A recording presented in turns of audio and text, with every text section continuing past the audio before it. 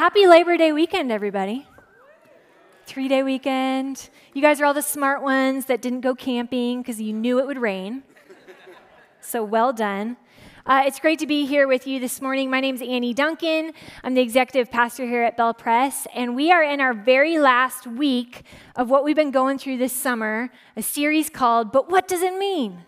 Taking a look at some of the stuff that we say we believe as Christians and asking that question, okay, that's great that you believe that, but what does it mean? And this final week, this final Sunday that we're in this series, we were looking at a really fun topic, judgment. Dun, dun, dun.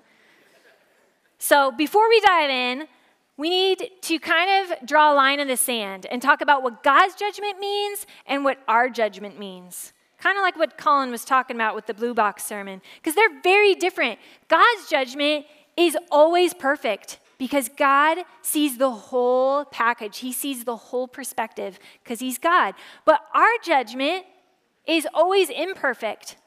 We see it from our perspective, which is limited. So when you make a snap judgment about somebody, what they're wearing, what they said, what you think they did or what you heard they did, that judgment is always limited because it's just one-sided. But God has 20/20 vision when it comes to judgment. And to kind of explain the difference between God's judgment and our judgment, I'm going to tell you a little story. Something that my husband and I fight a lot about is how I put things on the counter a little bit too close to the edge. This is real. Enter the Duncan family household. I will take my coffee cup, I'll put it on the coffee table, and if it's hanging over just a smidgen, I'm confident that gravity will handle it and keep it there on the coffee table. But this drives my husband bananas. When he sees this, he gets mad, and he's like, Annie, accidents will happen. Use common sense. And now that we have a puppy in the house, he's like, the puppy can get it there. What are you doing? So the other day, I'm just fine with it, like knives, plates, cups. I think that gravity will handle it. But the other day, but because he's relentless about reminding me, I have been getting better at this. I'll go to set a plate down on the counter where I normally do, and then I'll remember his words of caution, and I'll slide it in a few inches. Good job, Annie. Good job.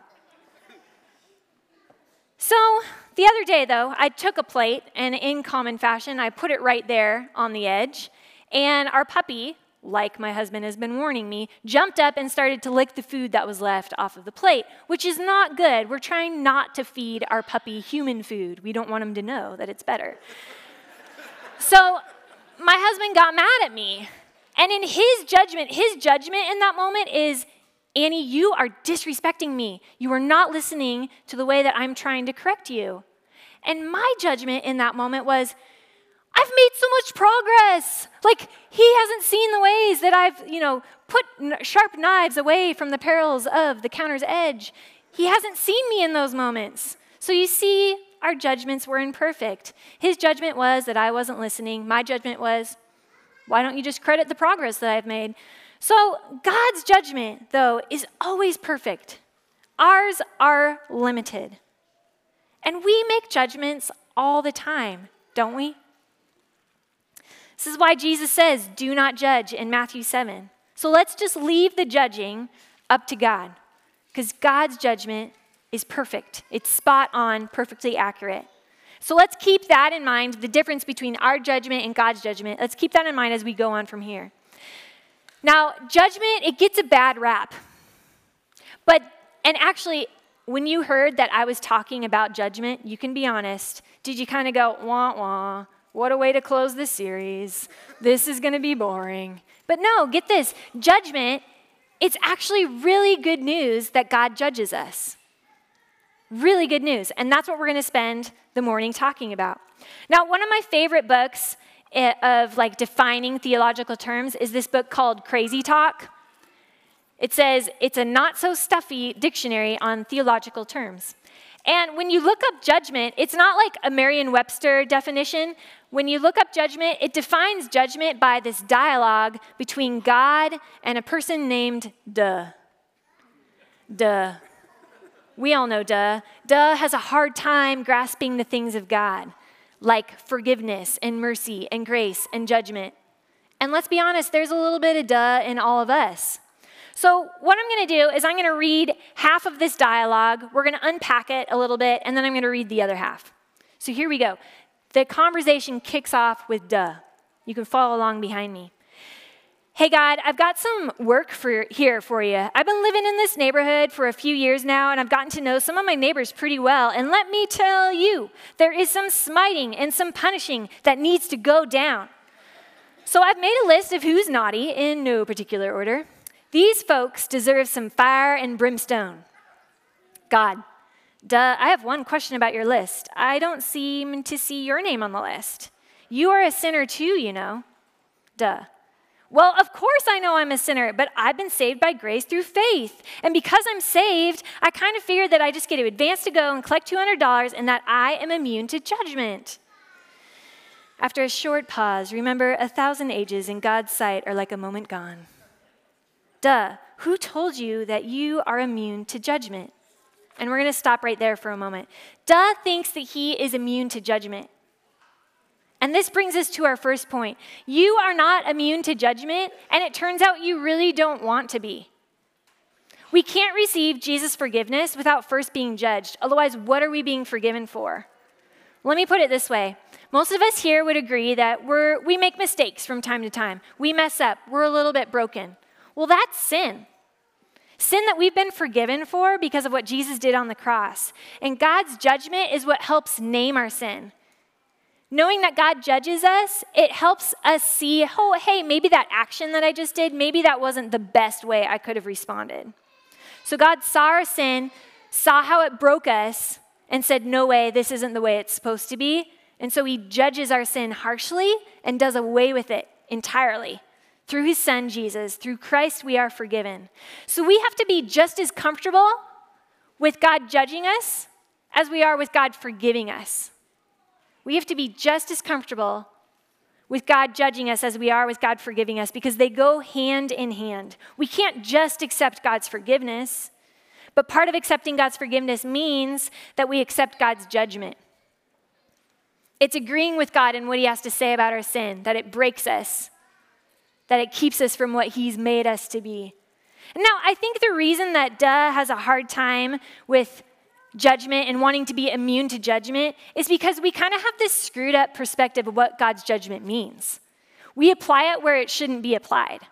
We believe God's judgment to be the same kind of things that happen as a result of sin. Like, I lost my temper, I got really mad at my friend, and then the next day I got sick. Well, that's just God's judgment smacking down on me, right? I shouldn't have gotten mad at my friend, right? That's why I got sick. No. Maybe I just got sick because I got sick. Hear the good news. There is no such thing as karma Christianity, though it has many followers. Bono said, if karma was going to be my judge, I'd be in deep doo-doo. Except he didn't say doo-doo. And don't judge him for the word that he did say. Sometimes we'll feel the effects of sin, but that's just brokenness. That's not God's judgment. God's already judged our sin. Because either God poured out all of his wrath on Jesus or he didn't. And when Jesus died on the cross and said, it is finished, either he was lying or he was telling the truth. If God is judging sin today by messing with our lives, then that means what Jesus did wasn't enough. So when you hear people claim that God is judging people today based on their sinful behavior, that's discrediting Jesus' sacrifice, that's discrediting the cross, and that's just wrong theology. I can get an amen, right? Amen. That's just wrong theology. I got to be honest, a large part of my sermon I was writing in response to what I thought high school Annie believed. High school Annie, she was a bit of a karma Christianity believer. She got good grades, she did the right thing, she treated her parents with honor and respect, she did all of these good things, and in her mind, she believed that she bypassed judgment because she was such a good person. Oh, high school Annie. She would have been the kind of person that was posting pictures of her perfect life on Instagram using the hashtag blessed, not knowing that we're all blessed unconditionally, not just based on our behavior. That's good news. Like duh, though, High School Annie's version of forgiveness wanted to bypass judgment. And that version of forgiveness opts for the easy way out. It says, can't we just all be forgiven and call it good? But the judgment, forgiven combo, they go hand in hand, and they offer us a new way of life. Jesus says, I have come that you may know life and life abundantly. And we can't know that new way of life that Jesus is talking about without first being confronted by our sin through God's judgment, because sin destroys, but Jesus restores. So we aren't immune to judgment, and we really don't want to be. Because of God's judgment, we are forgiven.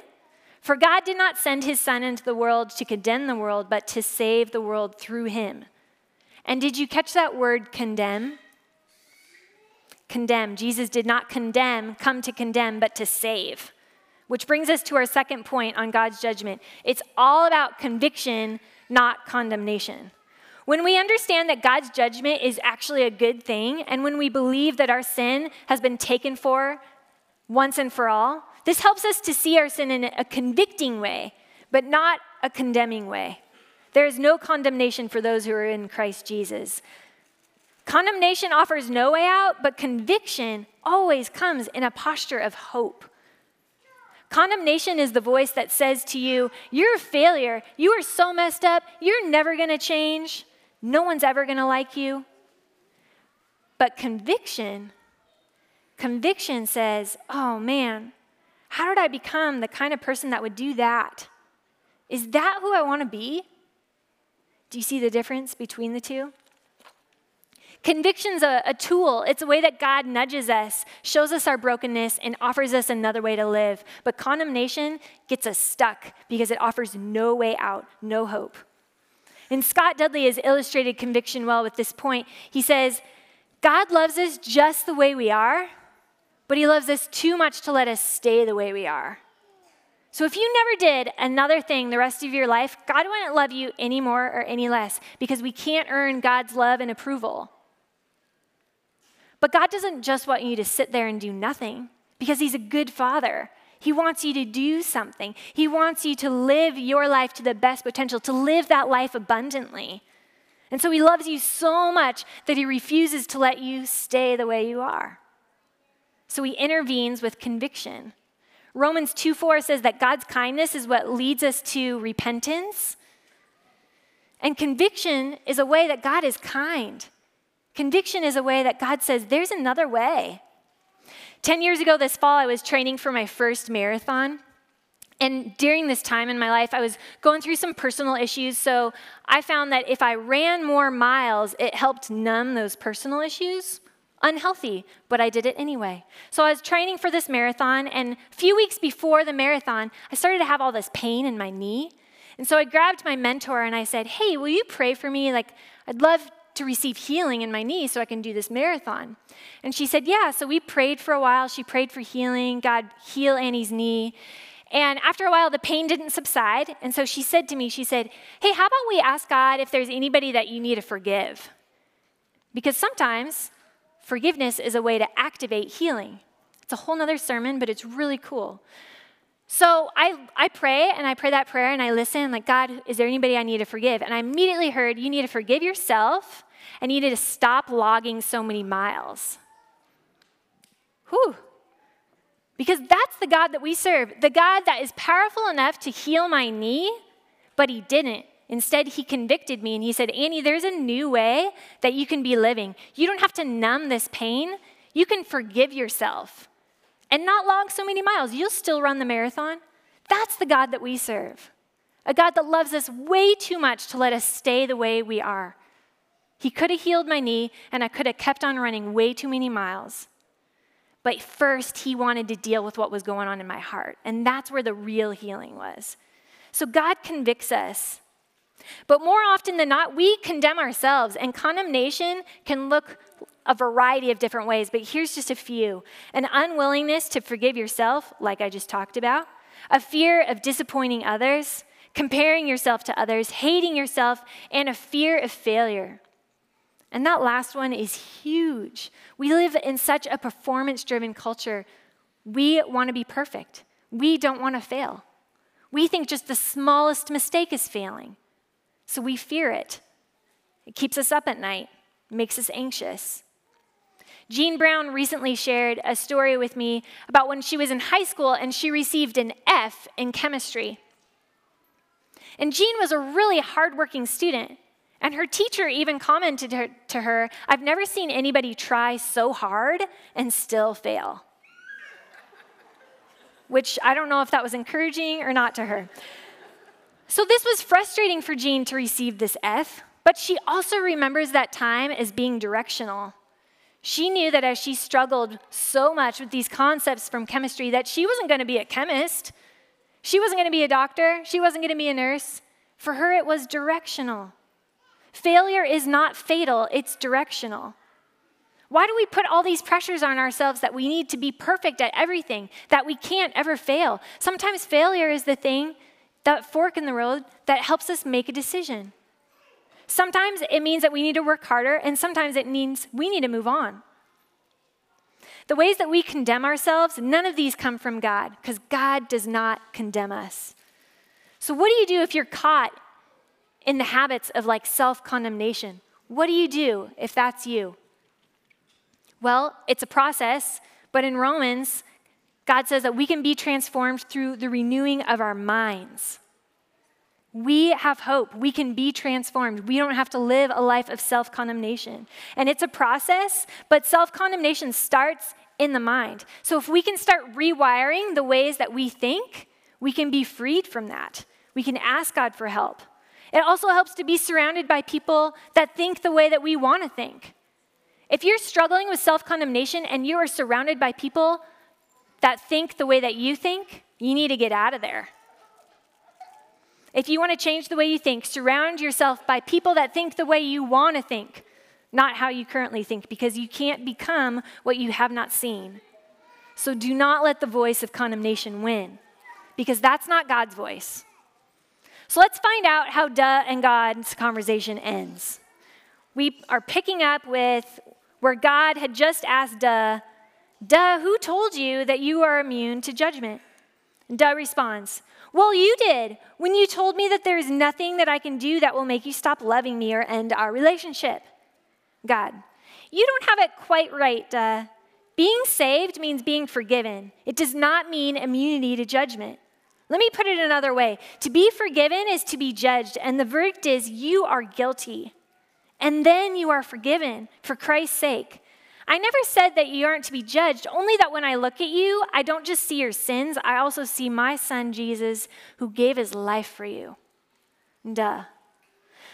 That's a little hard on my self-esteem, God. I'm not sure that my therapist will like this at all. Wouldn't it be more affirming of you just to accept me rather than forgive me? Forgiveness seems to imply judgment, which is just so negative. God, you are almost getting it, but not quite. Forgiveness does indeed imply judgment, as I have already said. But this isn't negative. In fact, this is the best news there is.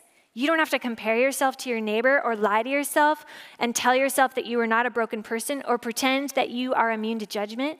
You just have to be honest about the fact that you are a broken, fallen person and that you are forgiven and loved anyway. To be saved is to be judged and forgiven at the same time. To be saved is to be judged and forgiven at the same time. And that's good news. God says it's actually the best news because we don't have to compare ourselves. We don't have to condemn ourselves. We can just see ourselves as we are, a bit messy, a bit broken, and know that we are completely accepted and loved despite it. So God judges us. He sees our sin completely and loves us just the same. To be saved is to be judged and forgiven at the same time. And our response is to believe it and accept it.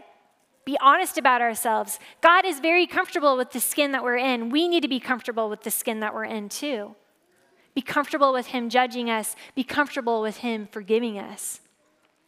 And God's judgment isn't just a list of things that we're supposed to do and the list of things that we're not supposed to do. His judgment points us to that abundant life, to that original design and plan that he has for us. And what gets in the way of that original design and plan that God has for us? Well, we do. We are the ones that get in the way because we care more about what people think than we do what God thinks.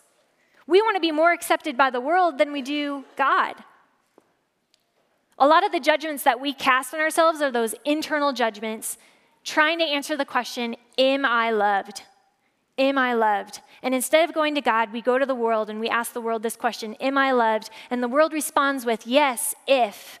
Yes, if you do this, if you buy this, if you wear that, yes, you are loved then.